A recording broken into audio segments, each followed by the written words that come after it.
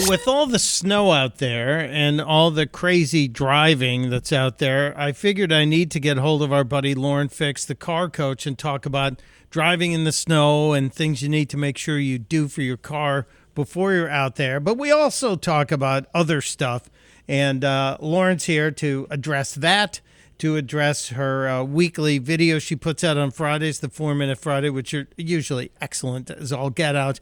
And Lauren, welcome, but I have to tell you the resolution to a problem that you helped me solve earlier this week. Yeah, when I got your call on an app late in the day, I knew something was up. Especially it was on a Sunday. I'm like, uh-oh. Yeah. He's not calling just to ask, what's the price of rice in China. So I'm glad I was able to help you. You really concerned me. Yeah, this was the strangest thing. Now, for those of you who are just kind of catching on to what this little program's about, Lauren is a race car driver, car reviewer, genius, inventor. She's just the best, and she's a lot of fun. And she also hates Tesla because she doesn't like electric cars. She likes the gooey dinosaur juice gobbling Yes. internal combustion engines, which that's fine. That's cool. I like them all. I just drove the Kia EV6, the videos posting. So I think they make some nice product. But it'd be nice if they offered it with a gasoline backup so that you don't have range anxiety. Well, yeah, range anxiety is a real thing, but I haven't driven that far with my car, and I don't know if I would. It's an experiment. So last Sunday at 5:30 at night here in Delaware, I'm getting in my car to go home. And now it's been chilly, but it was getting ready to dip into the very low 20s, maybe into the teens as the sun had gone down. And I get into my car, buckle up my seatbelt, and my dashboard lights up, which means the little touchscreen computer, the 17-inch touchscreen computer, it looks like a big iPad between the seats, and that's where all the controls are. And it lights up, and I'm like, okay, I got to turn on the radio here, turn on the heat, get ready to go home. And then suddenly, everything went black. Just totally to black. And I'm like, well, that's not good. What's going on? And so I tapped the touchscreen thinking maybe that's there. I touched both of the control buttons on the steering wheel, which is how you reboot the computer. And I'm thinking, okay, something's going on here. I don't know what's going on. But every now and then you get a software update when you're parked. It usually asks you beforehand if you want it. So, Lauren, Let me stop in the middle of traffic and do a software update. Yeah, they won't. This is why you don't want autonomous cars. Yeah, well, it's not going to do that. But so my car interior is completely dark. I tapped the dome lights, wouldn't come on. And then I reached for the button that opens the door. And the button wasn't doing beans. And I'm thinking, oh, this isn't good. Well, my screen lit up again briefly. And across my little computer screen, I was getting a host of warning messages that were saying, your reductive braking won't be working until a problem is solved. You'll need to replace the 12-volt battery as soon as possible. And I'm like, wait. 12-volt battery. So my car has a huge ton of big batteries that are underneath the body of the car that power the drivetrain. That's the huge battery system that drives the Lexus. But all of the computerized stuff, which controls that battery, is a 12-volt battery like your car, Lauren. Lead acid. It's just like your car, and it's in the front end of the car, just like your car, unless you drive a Porsche or an old Volkswagen or something. But so that battery apparently died after 3.5 years. Completely died. It was dead, gone, That's dead. Unusual in a normal car. I have a 2016 SUV that I drive every day, and I haven't had any problems. Although I check that kind of stuff, but I haven't had any problems. Yeah. So that's obviously some sort of draw, because as the vehicle sits, if you leave your radar detector plugged in or something plugged in that's charging, or anything that's an aftermarket accessory, it can cause a draw on the system. But because there's so much going on that when you get in the car, it knows it's you and all those things, it's constantly drawing. Yeah. So that's why batteries need to be replaced more often on electric vehicles. Well, so I started trying to find the roadside assistance because Tesla has it, and they tell you they have it. But on the app, there's no phone number for roadside assistance. There's just a place to send a message, a text message, if you will. So I sent a text message, trapped in my car. It's getting cold. I might need to go to the bathroom. Help. Oh, And jeez. I didn't think about that. yeah, well, I've been in there for about 30 minutes now, and I called you. I called Lauren Fix, and I said, Lauren, you are the smartest person I know when it comes to cars. Help me out. And Lauren went on the Tesla webpage and found out she was looking for a manual door release for the car. And, something that, God forbid, the power systems go out, you can pull a lever and it'll open the door. And there is one. It's just not really obvious. It's there, but it's not obvious. And Lauren did immediately text me the phone number to Tesla customer service roadside assistance. And I'll tell you this, Lauren, for all of your dislike of Tesla, and there are things to not like about Tesla, they got on the phone instantly. The guy told me within like 2 minutes, I'm going to solve your problem first with the door, and you're going to slap your forehead and go, why didn't I know about this? And there's a real easy handle that it's not obvious because they don't want you using it all the time because of the windows have to lower every time you open your doors. That's true with a lot of new cars. Yeah, so he showed me how to open the door, so I was liberated from the car. But more importantly, he got a tow truck there within an hour. That's nice. Sunday night, the car was towed to the Tesla repair shop. It was fixed in less than 20 hours, and they sent me $100 in Uber credits if I needed to go anywhere before the repair was complete. So all under. Well, that's a lot better than their past, which was too bad, no loaner, too bad. We'll get to it when we can. We'll send out. Depends where you live. Now you live near one. Where I live, there's nothing. So they would have to send it to Cleveland. Wow. Well, Yeah. I'm very happy this ended this way. And at the same time, Lauren, you'll be happy to know the next morning I ordered, I don't know when it's going to be, or probably take 5, 6, 7 months. I ordered a Ford Mach-E. Awesome. Which version did you buy? The California Route 1. Oh, nice. Very nice. You're going to love it. Oh, I hope so. I have to say, of all the vehicles that are out there, the most reasonably priced, where you can get service anywhere, and there's no weirdness to it, and it's very intuitive to use. I would say that's an excellent choice. I also like the Hyundai Ioniq.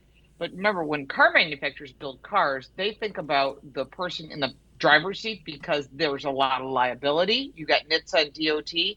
When you build a Tesla or any other company that doesn't have a dealership, that's kind of doing it like a tech company, they can kind of get away with a lot of things that car companies would get sued for.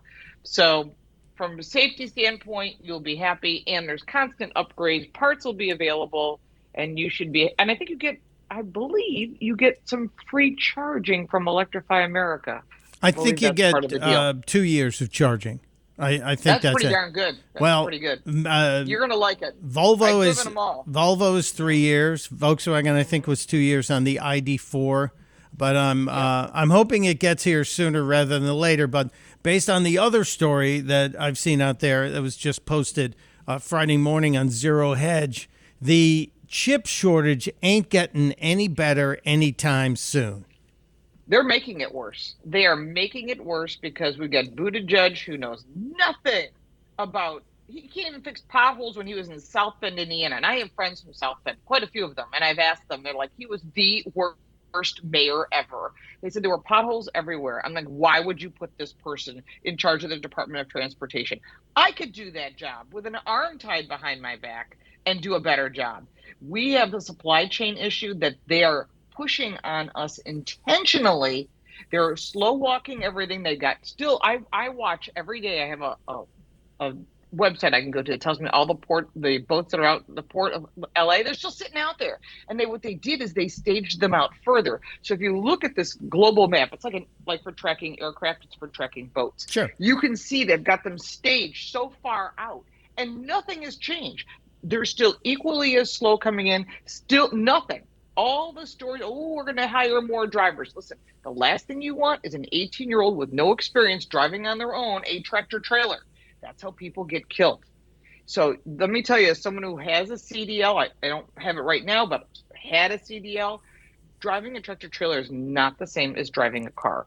it does take a lot of experience and a lot of time. And the last thing you want is someone hauling a heavy load who doesn't realize the distance in braking is substantial. Yeah. Yeah. So That's this is big. And when they say unless you're a union driver, you can't come on the port. Now they're saying unless you're vaccinated and you're a union driver and your vehicle is no older than a 2005, you can't bring your vehicle onto the port. Okay, so now what you've done is you've got boats that need to be unloaded. You got the union guys who don't want to offload because Trump tried to get them to be automated. They don't want that because they don't want to lose their jobs. I get that. But what we got now is a backup that's getting worse because you're giving more reasons for those containers not to leave that port. And this is going to get so bad that the reason you're not seeing stuff on shelves, I don't know if you've experienced it yourself, but I have. I've walked in and went, where's all the bread? Like, how come there's no vegetables? Whatever it might be, whether it comes from the US or otherwise, there's nothing on shelves. And I've seen it in Walmart, Walgreens, grocery stores, you name it. So I don't think this is going to end. It's going to get worse. And if you look at inflation rates that came out this week, what we're at 5.9%, I think that's light. I think that that's an altered number. well, And I yeah. still believe that 25% of people still aren't working because I know a lot of people are just sitting on the government dole. So until people get back to work and we start getting the supply chain issue fixed, we can worry about all the rest of the BS later. All right. I don't want to eat up all our time talking about my stupid car issues. No, that's all right. I had to vent there because I get really mad when you're looking for a new car, and a lot of people are. Keep your vehicle. Listen, the reason they make vehicles the way they do is it's called planned obsolescence. They want you to get rid of your vehicle every 3 to 5 years. Now, people were doing that. Now we can't get cars. So now the average car is between 12 and 15 years old that's on the road. So that means that people are maintaining their cars and they're keeping them. If you have a leased vehicle and it's due for a trade-in and the dealer doesn't have anything and you order something, you will wait 7 months. I've been waiting 7 months for my truck. It just came in this week. 7 months for a pickup truck. Wow. That's absurd. So what are you supposed to do if you have a lease? You extend your lease, you keep your vehicle, you pay it off. Now, the other option is you buy the vehicle off the lease and you keep that vehicle until you figure out what you're going to do. That's not a bad idea and something certainly to consider. But I will tell you this is not going to end on looks like chip shortages. And they just said this yesterday. And I actually had a really great conversation with a fellow patriot who works for a car company this week. And he said, I'll be honest with you, it's not us. This has to do with China. He said, we are not going to be seeing an ease in the chip shortage until maybe the end of 23. I hope he's wrong. Well, let's hope the manufacturing gets ramped up here locally so we can start building our own chips. That's ultimately the answer. They're working on it. Yeah, I know. 3 years. Not 3 years from the time you go, hey, Mike, you and I should open up a chip company. You go, yeah, let's do it. We got the cash. We got the location. We got a building. We're going to get started doing it. 3 years from that decision to the time I start shipping stuff out the door. Yeah, I know. It's not, you just can't flip a switch. You have to build a factory, you have to staff it, you have to test it, you have to jump through all the government regulations, etc. Yep. Lauren, it's a snowy weekend. We've been having snow. Now it is winter, so snow happens. But what are like the top 3 or 4 things people need to know about driving in snow? Well, if you've driven in snow before, you should remember that if you forget, like 'cause summer was great, now we got winter, or you don't see it very often. Once the snow hits the parking lots, find an empty parking lot and learn car control. It will save your backside every time, no matter what you're driving. Front wheel drive, rear wheel drive, all wheel drive.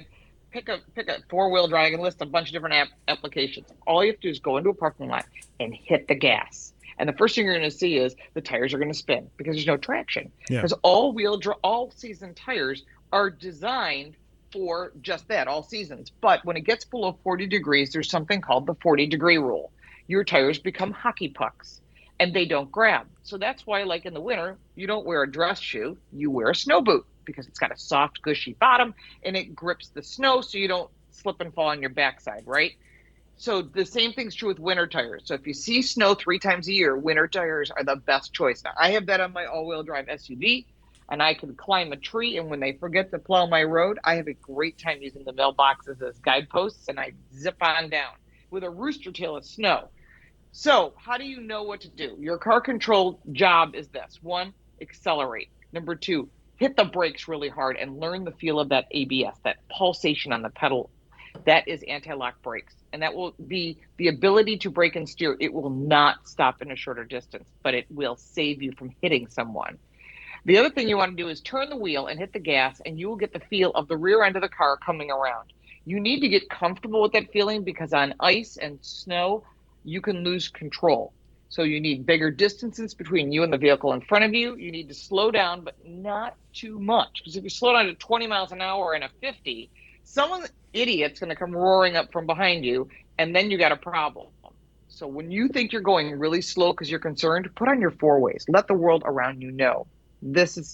I'm going slow. You do your thing.